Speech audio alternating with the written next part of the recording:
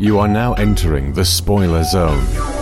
The following podcast contains explicit plot details and pockets of profanity. You have been warned.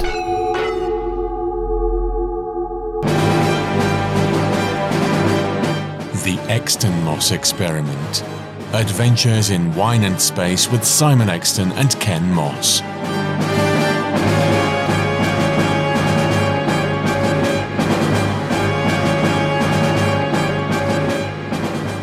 Hello everyone, and a very warm welcome to the Exton Moss Experiment. I'm Ken Moss. I'm Simon Exton. And here we are, yet again. It's Revenge of Brexit. Da, da, da.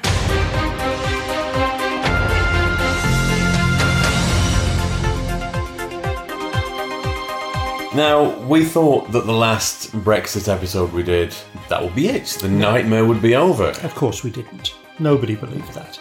The tedium is ongoing and ongoing and ongoing. And we're both on different sides of the fence and we just want the bloody thing over.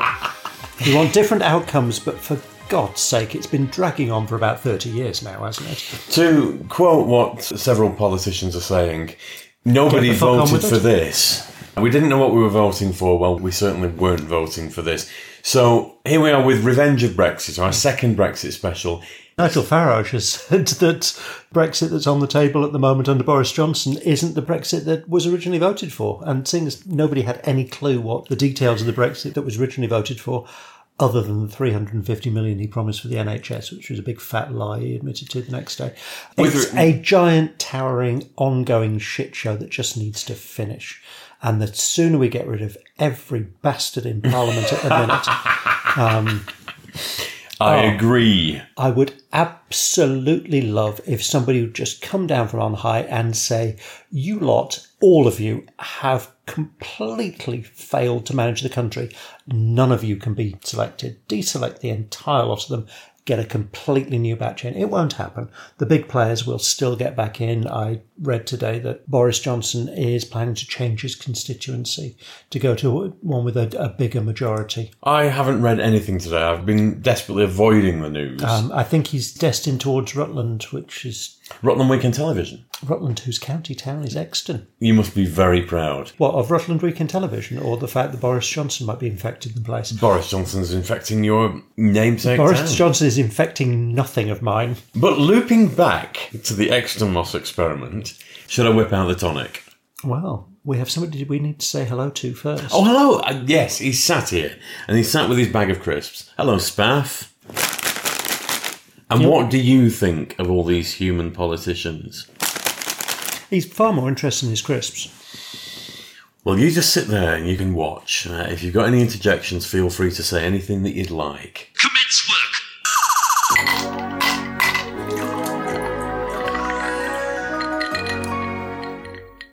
Simon, what are we drinking? We're drinking Vilnius gin, and there is infobolics on this gin, but it's all in Lithuanian. I can't read it, so... Bloody hell! It's good, isn't it? Wow, that's like a cricket bat to the tongue. I picked this up when I was in Vilnius earlier on in the year. I got through quite a lot of this while I was out there. I think it's lovely. It doesn't pull any punches. It's very Eastern European. Holy shit. It could probably do with watering down a little. Oh dear God, you can be worse at times. I think this is lovely. It's a gin that doesn't pretend to be anything other than a gin. It doesn't. Do any of your taste buds actually work? Yes. Hell's teeth. That's strong. Yes. You need to be able to taste the gin. Jesus Christ, I feel like I'm being sandpapered from the inside. A little more detail than I need, but thank you so much for sharing. It's not for me. I'm going to have to water this down, otherwise it's just going to be paint stripper. Just bear with me a second. Apparently the bulldog breed has turned into a cockapoodle. Right, with a dash more tonic. You drowned it. No, I can actually taste that now. That's not bad, actually. It's still a little... I like this. I think this is a nice supercharged gin. You're not kidding. Bloody There's hell. a real kick to the hindbrain with all the juniper. It may have botanics in. I can't taste any. It's a little bit on the Soviet side for me. I'm going to give it a 3. It's a 3 for me as well. It's not really special enough to go up to 4 territory, but it's very easily drinkable. You wouldn't complain if it was put in front of you. Well, you did. But... Well, only because it was concentrated, like drinking fucking nitric acid. Jesus, the indigestion. I don't get indigestion from anything. Anyway... When you finish wussing... Grab your glass, let's descend into the bowels of Podcasting House and open the door of the Black Archive. Spaff's going to stay here with the crisps. He's only got little legs. There are a lot of steps.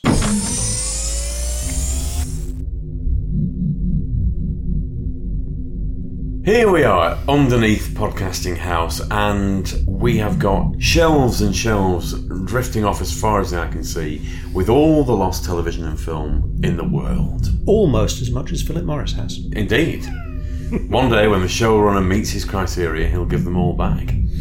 I would like to rescue tonight a radio series from the very early 80s called It Sticks Out Half a Mile, and it was a sequel to Dad's Army. It starred quite a few of the original cast. The pilot episode starred Arthur Lowe as Captain Mannering, but he was quite ill. Now, we'll just park that there.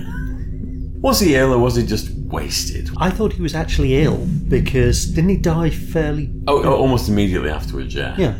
And from listening to the interviews about Dad's Army, okay, he didn't always have his script letter perfect when he got there, but he was an absolute consummate professional.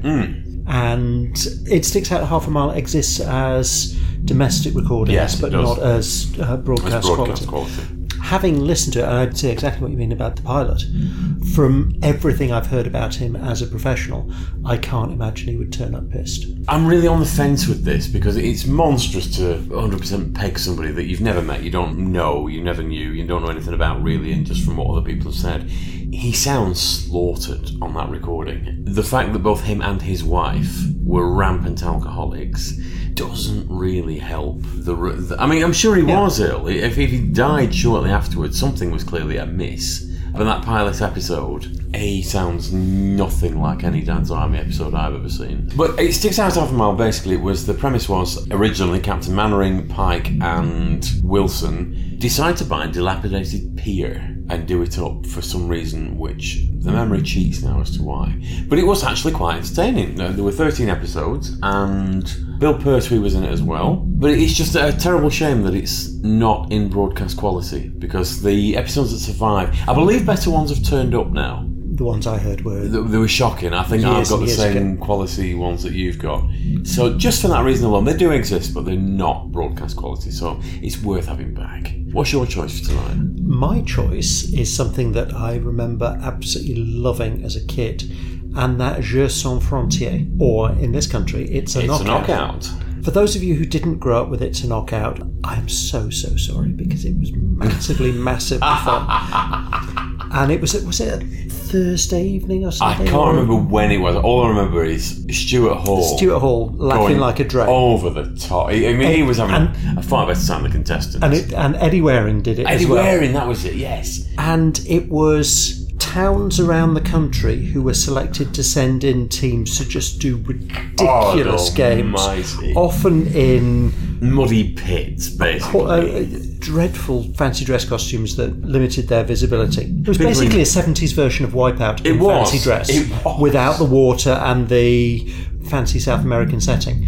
It was really, really, really fun. And they did It's a Royal Knockout. They did do It's a Royal Knockout. I've never seen it. Princess Anne's got to have been in it, but I don't know who else would have been in it. I can't imagine Q taking part. I thought it was the 4 siblings. Really? Yeah. I must look that up because there was a period during the 80s where the royals suddenly started appearing on telly. Well, wasn't it when Edward was trying to be a thespian? He had his own production company. I don't know whether he moved into acting. Did he? I thought he wanted to. Was it Argent Productions, his film company? And I'm not sure. Wasn't it the Dead Good Theatre Company or the Really Good Theatre Company? Or? I don't know. I'd be lying if I said I knew. But yes, It's a Knockout. So getting back to it. Because you're much more of a royalist than I am. I am a royalist, yes, because I think that the benefits they bring to the country are there. This is nothing to do with it. It's a knockout. And the cost to the general public is negligible for what the country itself gets back. Whereas I think they're parasites. Yeah, I wouldn't have their job, let's put it that way. For all the lovely trappings and dinners that you see on television and royal garden parties, there is the endless tedium of being the state ambassador. The Queen. God bless her. I have an awful lot of respect for the Queen. Actually, Anne, of the following generation, Charles is a drooling idiot. Really? I've met him. I met him when I was working in green chemistry, which is something he's supposed to be passionately interested in, and he could barely string two words together. I've got quite a bit of time for Charles. Edward and Andrew less so. Anne I don't really know anything about. Anne has always come across as the most intelligent and capable of the lot, and sidelined because she's a woman and bitter about it. And Edward was always kind of seen as the closet gay. No, more the baby of the lot and never going to be in the running, so allowed a little bit more latitude to be artistic. We'll give you Wessex. So anyway, Je Sans Frontières. Je Sans Frontières, it's a knockout. They don't all exist. I would love to see them again because they were so much fun. So anyway, having, in a very roundabout way, rescued 2 programmes from the archives, it is time for... And committed treason on my part. I've not exactly covered myself in glory either. I don't think the knighthood will be coming my way anytime soon for services to podcasting. It seems that we have a contender for the new Prime Minister, who is... Alan Bastard.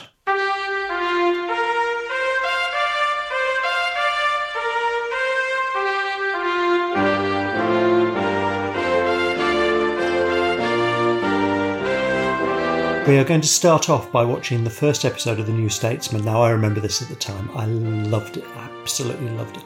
Rick Mail, I think, is hilarious. I know you're not wildly keen on the slapstick thing, yeah. There is some slapstick in The New Statesman, but nowhere near as much as in Eli Bottom and Filthy Rich. That's all right. He is just 80s Tory, amoral arsehole. He's a Conservative MP who is interested in one thing and one thing only, and that's him and how much money he can screw out of things. He has I think her name's Sarah, an equally amoral and unpleasant wife, and a comedy stooge who's another Conservative MP called Piers Fletcher Dervish, I think, played by Michael Troughton. And there's a few other regulars drift in and out. But we'll start off with the pilot, which was from 87, I think. 13th of September 1987, this was. I must admit, I'm quite looking forward to it, because Simon keeps me gainfully supplied with DVDs. There's something new lands on the doormat every single day. And this box set fell through the door yesterday, actually. It's beautifully presented, and I'm actually quite intrigued, because I remember all the hoo-ha at the time when it was actually on. I was just too young to really be interested in it. We're going to do a couple of European-themed sitcoms. This is a more political one, and then we're going to come on to another European international-themed one that has a revised modern reputation.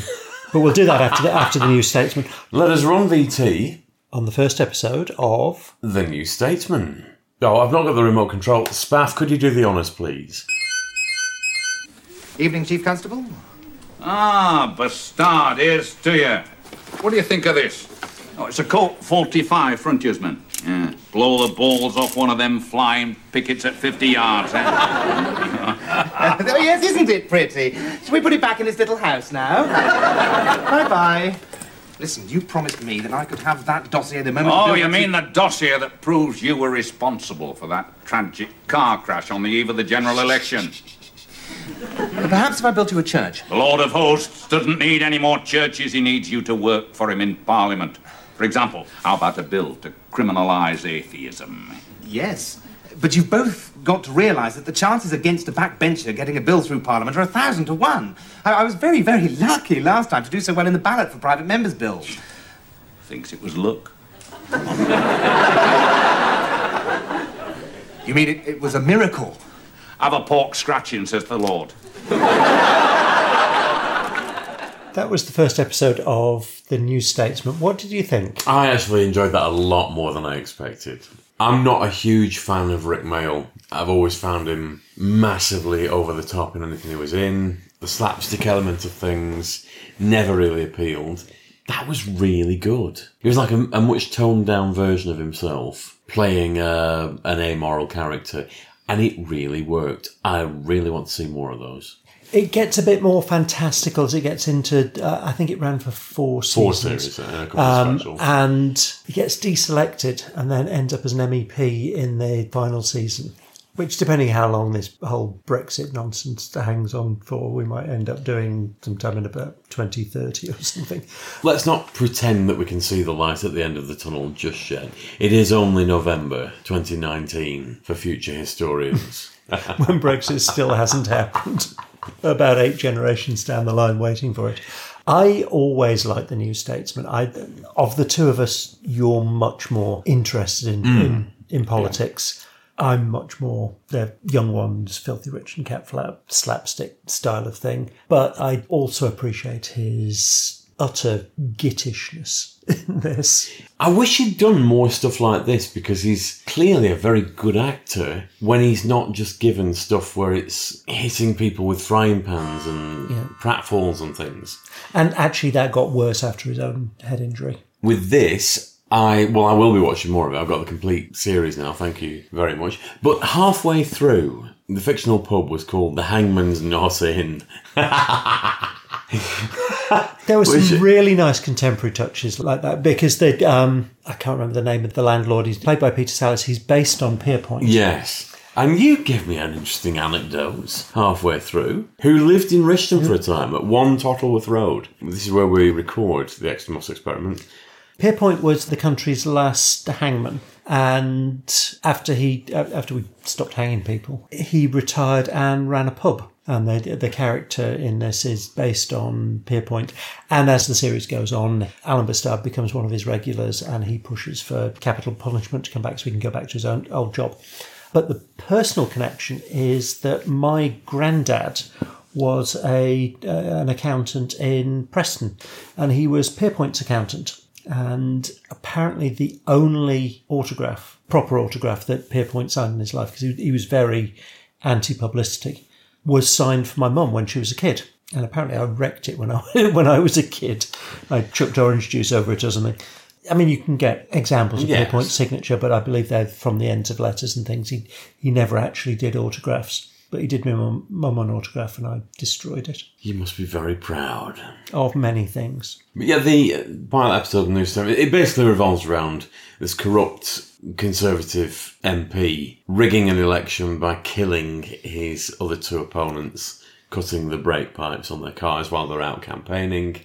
And then he's blackmailed by the police officer at the count. Yeah, we're not going to arrest you, but we do want certain bills to be passed. And one of them is to arm police officers with guns, which ends up coming back to bite him. Yes. And that's basically the very short premise of the episode. And it introduces a lot of the characters. Alan Bastard introduces his wife.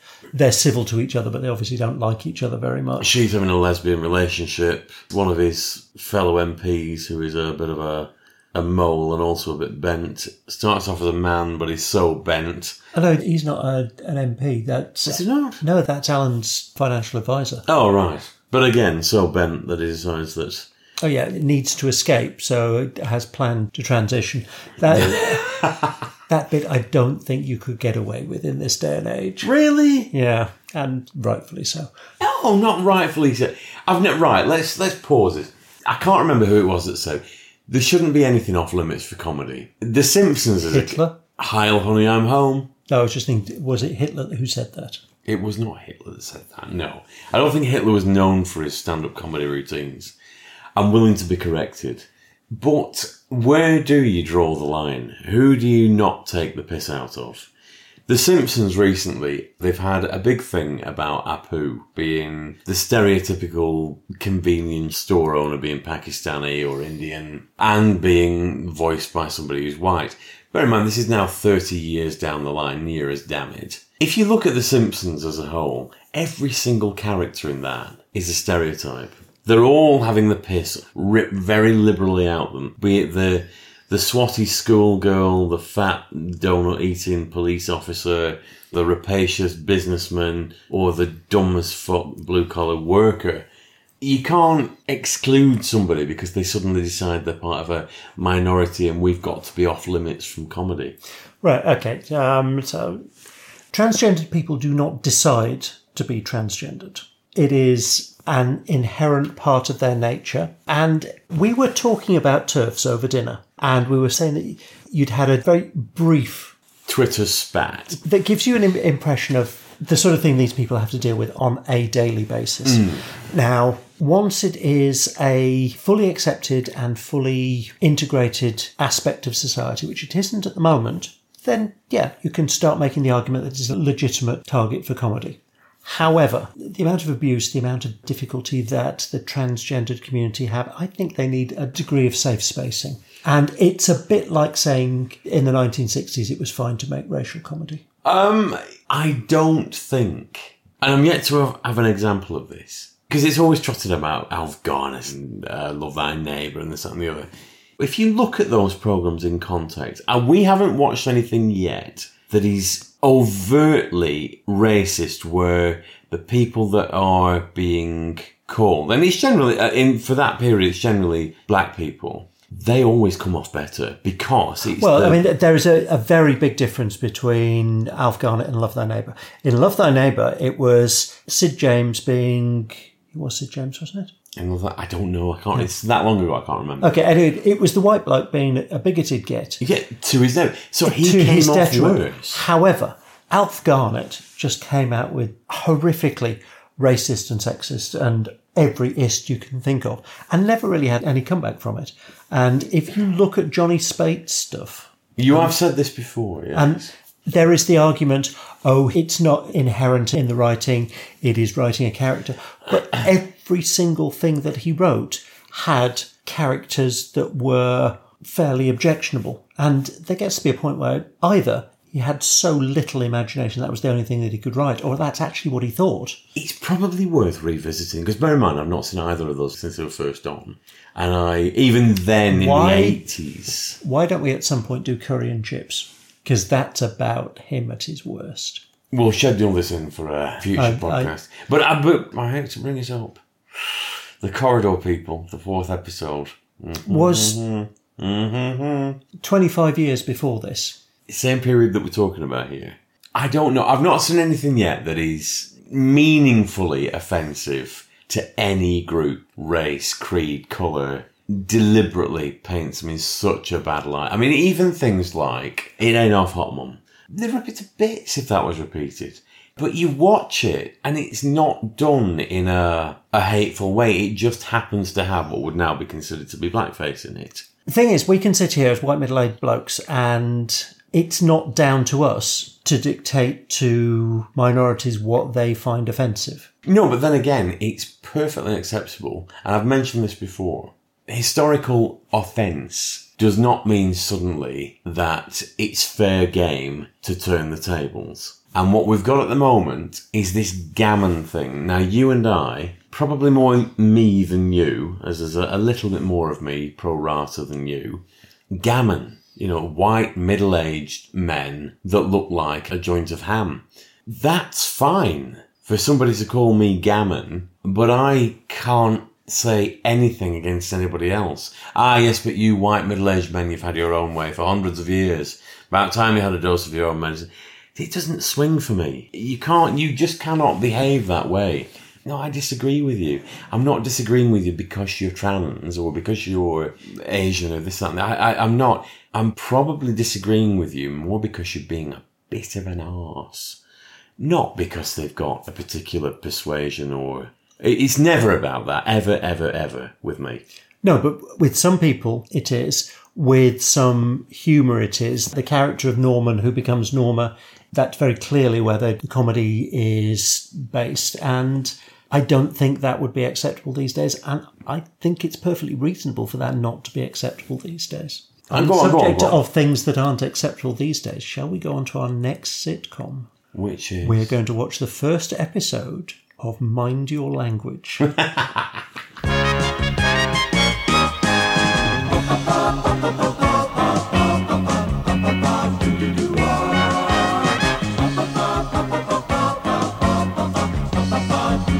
I've not seen these before. This is from the same stable of sitcoms as, in my head, Love Thy Neighbour. Yeah, it's sort of early to mid-70s, not politically correct. It's about an evening class learning English as a foreign language. Absolutely ram-jam full of racial stereotypes. Did you really have to use that as an example? What? Ram-jam full. Oh my good grief. That was a comedy Indian name when I was growing up. Really? Yes. Welcome to Lancashire. I've used that as an expression my entire life. I've never known where it came from. It was my gran really? It was my gran that used to use that, and she came from Preston. I never knew where it came from. I think we need more gin. Excuse me, please, lady. Yes, what is it? I'm coming here for to be learning the English. You're early. Oh no, I'm Ali. I beg your pardon? My name is Ali Nadim. I'm coming here for to be learning the English. Ah, yes. You wish to join our new class, English as a foreign language. Yes, please. And I'm hoping to be unrolled. Hoping to be unrolled. Like it say in your syllabus. You mean hoping to be enrolled? That is what I said. Hoping to be unrolled. Yes, well, I'm afraid you cannot be enrolled until the English teacher arrives. Now, she should be here in a few minutes. In the meanwhile, perhaps you would care to wait in the classroom. Go down the corridor, turn left at the bottom, and wait in room 5. Understand? No. Right, that was the first episode of Mind Your Language from 1971, I think. Oh, I beg your pardon, 77. I remember watching this with my gran and thinking it was quite good, but then at the time I thought It Ain't Half Hot Mum and things like that were quite good. It hasn't aged well. I'm looking at it through 21st century eyes, having never seen a one. I'm fairly open-minded about things. The first line plays on racial stereotypes. There's a Pakistani chap walks into the headmistress's office. From the first line, you sort of cringe and think, yeah, you'd never do that now. It is all racial stereotyping. My first thought, actually, is not this is a bit cringeworthy. It's how on earth did they make this run for, is it 3 series, 4 series? 2, I thought. No, 3 series. I think there were actually complaints about it at the time in terms of not being particularly racially sensitive. I'm looking at it for what it is. It just plays on stereotypes, and I am well on record now by this point. Every bit of successful comedy that there's been, it's all played on stereotypes. When you start bringing race into it, all of a sudden that's offensive. The vast majority of this, bear in mind I'm looking at it through fresh eyes, never seen it before, the vast majority of it actually is fairly sympathetic to not being racist. The whole theme throughout this is, let's all get along, please. And when there are bits of racism in there, it's always between two countries, religions, creeds. There's not much of it. Do you not think the teacher and particularly the supervisor, so the principal, Miss Courtney, who I always remembered as being Joan Sanderson. I have to say, even now, having just watched it in my head, Joan Sanderson. Yeah. And it's nothing of the kind. It's exactly of the kind. That's her character, yeah. But it's not actually her. But the whole thing is we're superior. Do you think? Yeah. She is we're superior, but listen to her halfway through. In fact, not even halfway through. A few minutes in, it's I'm superior and women are superior. Ah, you're the new language teacher. A man. Oh, well, you don't have as much stamina as us women. So and he is perfectly sympathetic towards all the different nationalities that walk through his door. He's sympathetic, but he comes across as sympathetic but feeling superior. But he's a teacher. Part of that is down to him being a teacher. He's there to teach them what he knows. Of course there's going to be that sort of I am preaching to you thing. Yeah. I don't mind that. There's a lot of racial stereotyping. So the Chinese student, every time you see her, she's holding up the red book. The Japanese student has a camera sort of almost super glued around his neck. The Greek and Italian students are falling over each other to ingratiate themselves with the pretty French girl. The French girl is making best use of her assets. Putting it mildly, yes. Clearly, consciously doing that. The German student is insistent on German efficiency. It's of its time. Playing on stereotypes. But if you look through all of those, you've just picked through all the things there that the nationalities are characterised by. They're characterised for fairly reasonable reasons because that is... Go to London. Armies of Japanese and Chinese tourists armed with cameras because that's what they do. But that's what we do abroad as well. That's true. I mean, the tourists. And I was going to say, if you compare this to something even just a few years later, well, actually stuff that was going on at the time, this against Fawlty Towers. Arguably, with things like the Germans, Fawlty Towers was far more racist. But was it though? I don't know. I don't. Oh, that whole "you invaded Poland" silly walk thing. Well, yeah, but again, which direction is the racism really going in there? It is laughing at Basil Fawlty for being the racist, but it doesn't alter the fact that the conversation is racist in and of itself. I honestly do not get this at all. It's a thing. It is a thing. English and the Germans were always going to have the wars, 1966. They just, neither side can really let it go. And in the 70s, it was... recent. 30 years. Yeah. Easily within living memory. And this would have been only a few years after joining the European Union. In 1973, we'd have a referendum. The EU is... The EEC, as it was then. But... EU was 93, wasn't it? Sort of Maastricht time, yeah, 92, 93. I think 1st of November 93, so isn't it exactly however many years ago today? Yes, it is. 26 years. So over a quarter of a century. I've just got a problem with people finding a problem with racism. The largest amount of racism, as is perceived, is stereotypes. We've covered this, or I've covered this before. I do not believe that stereotypes are inherently racist because we do it with white people in very, very unequal measure. You look at a lot of the comedy characters on telly. They're taking the piss out of white people because they're stereotypes. And just because somebody's a different nationality or colour or creed, it doesn't mean that they're not a stereotype and they're any less available for comedy because they just happen to have a different skin colour or they're from a different country. That is their stereotype. You look around the world. I collect nicknames for the English from around the world.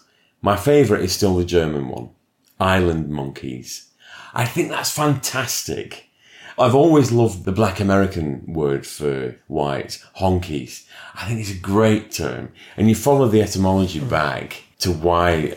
I don't find that offensive at all. Yeah. Apparently now in America that's a seriously offensive word. I don't find it offensive. I find it funny. I think it all depends on how strung up you are on being stereotyped. The only thing that I find vaguely offensive is the stupid gammon thing. I think that is purely, it's not based on your views, your accent, your characteristics. It is purely based on how you look. The whole gammon thing that comes from that mottled skin that overweight, white, middle-aged men have. That is the very thing we have striven for years to eradicate. Don't prejudice against somebody for the way they look. Everything for the past 30, 40 years has been, stop this stupid, I don't like you because your skin colour. I don't like you because you're disabled, this, that and the other. Well, I don't think that that's stupid, but... But it is stupid to prejudice against somebody for how they look. It is. But all of a sudden, because it's against middle-aged white English people, males, that's fine. Because you've been getting away with it for so long. You're fair game now. It's just equality by its very nature has got to be a two-way street. You can't say, yes, your turn now, cock. You just can't do it. As I said before, I am yet to see. All right, there are elements of this that are not entirely... They wouldn't translate well in repeats.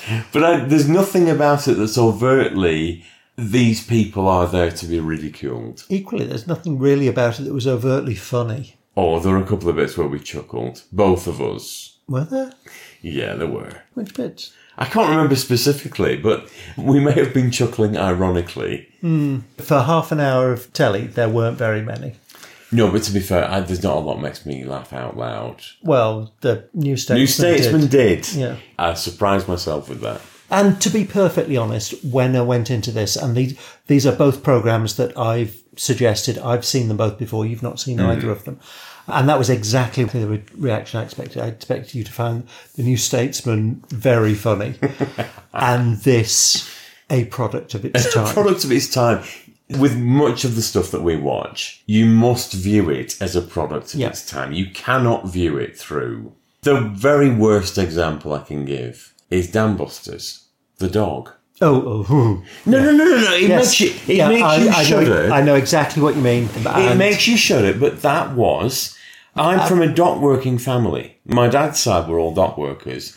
It was very common for black dogs to be called that. Yeah. That was the time. And we move on. And it was a word that my grandparents used to use without any problem at all. It made my parents uncomfortable. It made me uncomfortable. It was of its time. But you can't sanitise. And I say this to dear listeners, you cannot sanitise 70s television by modern standards. And I don't think that kind of historical revision is helpful. I mean, we're talking about a crappy sitcom that probably wasn't massively funny at the time. 3 series of this. How? I can't imagine how they sustained it for 3 series. It must have been dire by the end. We could do the final episode. We'll do that another time. For the next Brexit episode, we'll do it for that. We've got the box set. The way Brexit is going, then we'll work through the entire lot. We're only 41 and 51 at the moment. We've got a long way to go. I'm not 51, you cheeky... I think all worse, by better. Shall we move? How rude. What? Fucking hell. What have we got next? What we've got next is another fucking gin. Quite right too. In the Player is one of my choices. Now, I did spend 8 years on my local council in Accrington. Very interested in politics, took an active interest. It's never really left me. I take an active interest in what's going on. A lot of it is bollocks. And I am ashamed by the behaviour of a lot of our politicians. But one of the ones that I found very interesting over the years was Alan Clark. Now, I read a lot of political autobiographies. I find them very interesting, and it's a good indicator of politics at the time. The Alan Clark Diaries, all 3 volumes, were all incredibly interesting accounts of the 70s through to the 90s from somebody who didn't pull his punches on himself. He was very honest about himself. I love the books. There was a 6-part adaptation with John Hurt on BBC 4 about 10 years ago. I thought it would be a good thing to introduce Simon to it. So, without further ado, run VT. He's been raiding the moat, starting in the early hours, then getting bolder and bolder, taking 8 or 9 fish every day. He was just opposite the steps, took off clumsily, and I fired. I reloaded, went round to the opposite bank. Tom beat me to it and gamely made at him. Out of the way, Tom! I did not want to mutilate that beautiful head, so drew a bead on his shoulder. The execution. Sodding fish. Why should I kill this beautiful creature just for the sodding fish? I was near a nervous breakdown. Yet if it had been a burglar or a vandal, I wouldn't have given a toss. It's human beings that are the vermin. Okay, we've just sat through all 6 episodes of the Alan Clark Diaries with John Hurt, Jenny Agutter, and assorted others. I loved it. From the look on your face, you did not love it. Sat through is the operative expression. That bored the arse off me, frankly. I'm really surprised. John Hurt put in a fantastic performance, but John Hurt could have stood in the corner, done nothing but blow raspberries, and it would have been a fantastic seminal performance of somebody standing in the corner blowing raspberries. He was just a superb actor. That was a great performance from him. Other than that, it was him, Jenny Agutter, who was appallingly underused. She was very much background, and an actress of her status and stature and ability should have better than that. And it was fairly close to her time on Spooks, which is a much better portrayal of her abilities as an actor. Other than that, I don't find politics per se interesting. I take note of it because of the effect that it has on the country, and at the moment with Brexit, then it is kind of the only subject that there is. Unfortunately, yes. Yeah.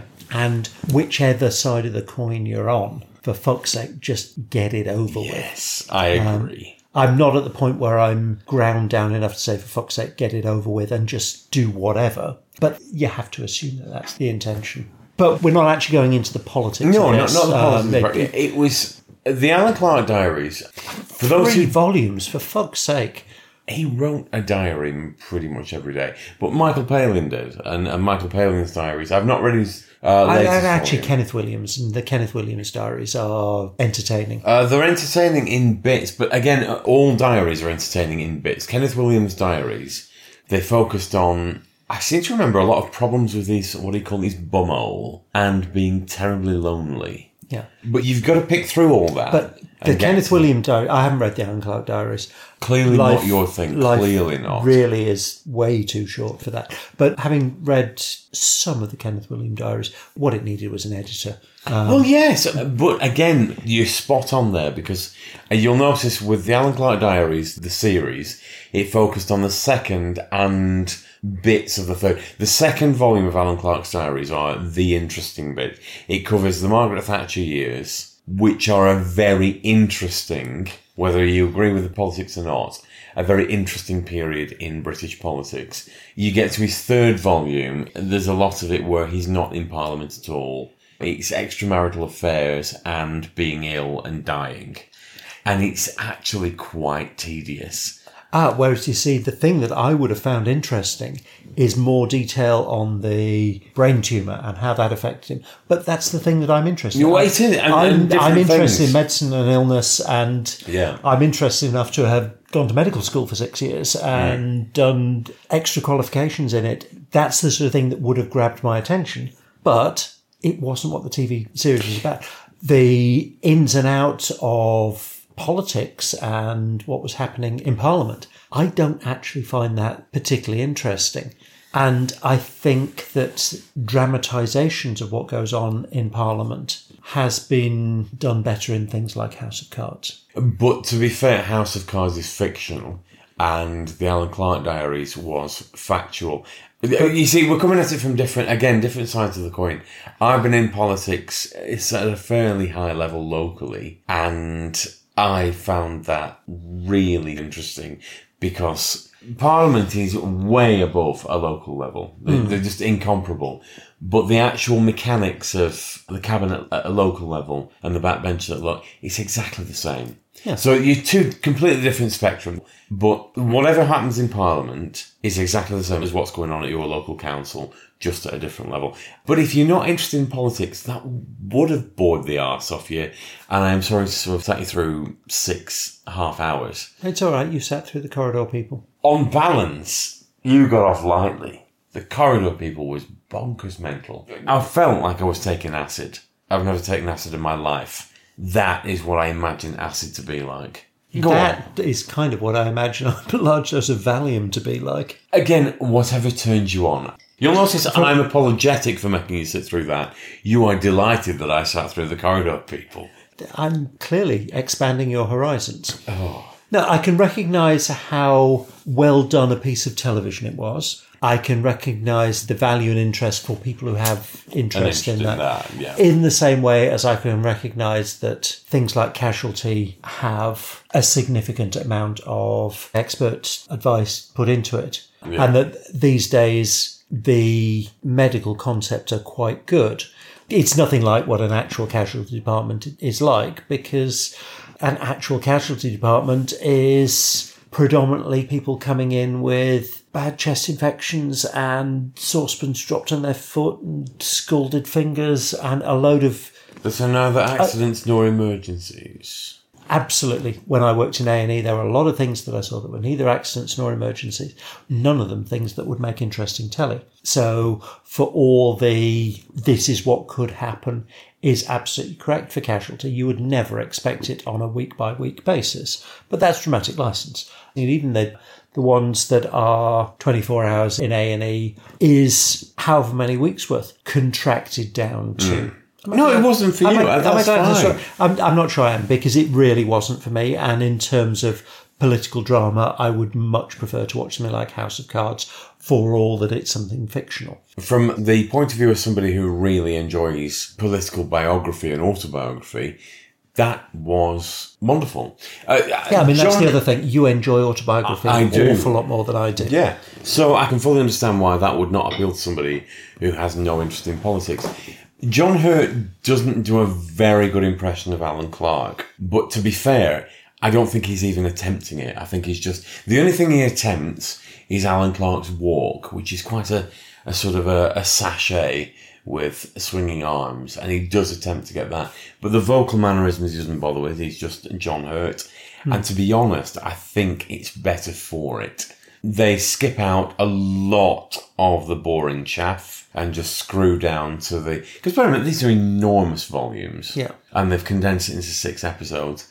Whoever's adapted this, and I can't remember, it will have been set on screen, did a great job of condensing those books into the best bits. And actually, the most interesting characters, apart from Alan Clark, are very, very much sidelined. Yeah, they are. So Jenny Agutter's character is pretty incidental. Margaret Thatcher, who is, whatever you think of her, is the most interesting person in politics at that time. Yes. All you see is the back of her head. The rest of the politicians are interchangeable grey men. But the which is exactly Thatcher, what Margaret it is, and they were all... It's only Spitting Image that gave them personalities. But the Margaret Thatcher character, throughout the books, she's always referred to as the lady. And whatever you think of her, she is always portrayed as this very powerful figure in a way that no Prime Minister since has been viewed in. All the men after Margaret Thatcher, none of them were viewed with the same gravitas, with the same weight of power that Margaret Thatcher was. And I think filming her without her face, from the back of her head, just a twitching ankle here and there, I think that conveys far more weight to a Prime Minister than showing her on camera. Oh, I agree. I think that bit of it worked because Alan Clark was never... he may have been entertaining. He was never a first-rung... No. And so it's perfectly reasonable for him to be interacting with the back of her head or at the side saying, "Can I get you anything?" Oh, no. I don't think that was badly done. It was how uninteresting and interchangeable all of the secondary characters were. I apologise for putting you through that because I really enjoyed it. You clearly didn't. And for anybody who's interested in politics, the Alan Clark Diaries, it's very, very cheaply available on Amazon. You will love it. If anybody's read the books, you will love it. For anybody that hasn't and isn't, it's not for you. That's probably about the quickest review I can give. That seems fair. It's well-made television, but equally, there's some very well-made Second World War documentaries that I have no interest in. It doesn't stop them being well-made. This is for a separate podcast. We were meant to do, in this Revenge of Brexit special, House of Cards. I vetoed this because piece of television. I came through my door and I watched the first couple of episodes and I immediately messaged Simon and said, the whole trilogy, not the American version, the UK version, is worth an episode on its own. So at some point in the future, we'll do this and do it justice. At this point, you've only seen... I've only seen you've only seen half of the first series. I mean, the first series is only 4 episodes, so you have seen half of it.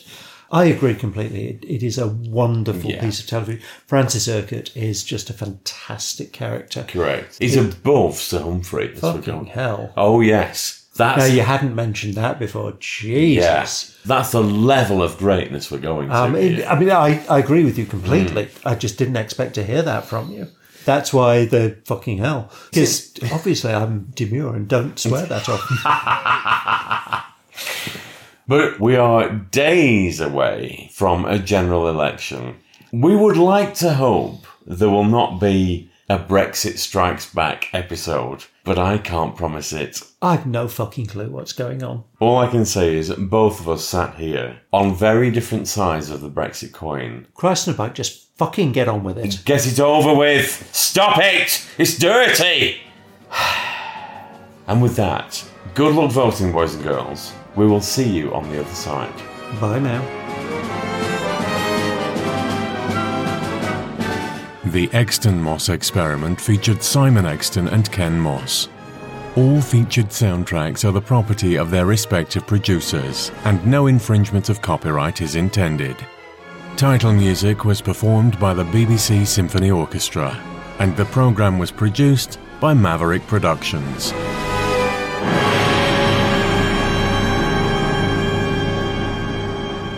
For more information, please visit maverickproductionsuk.blogspot.com or find us on social media.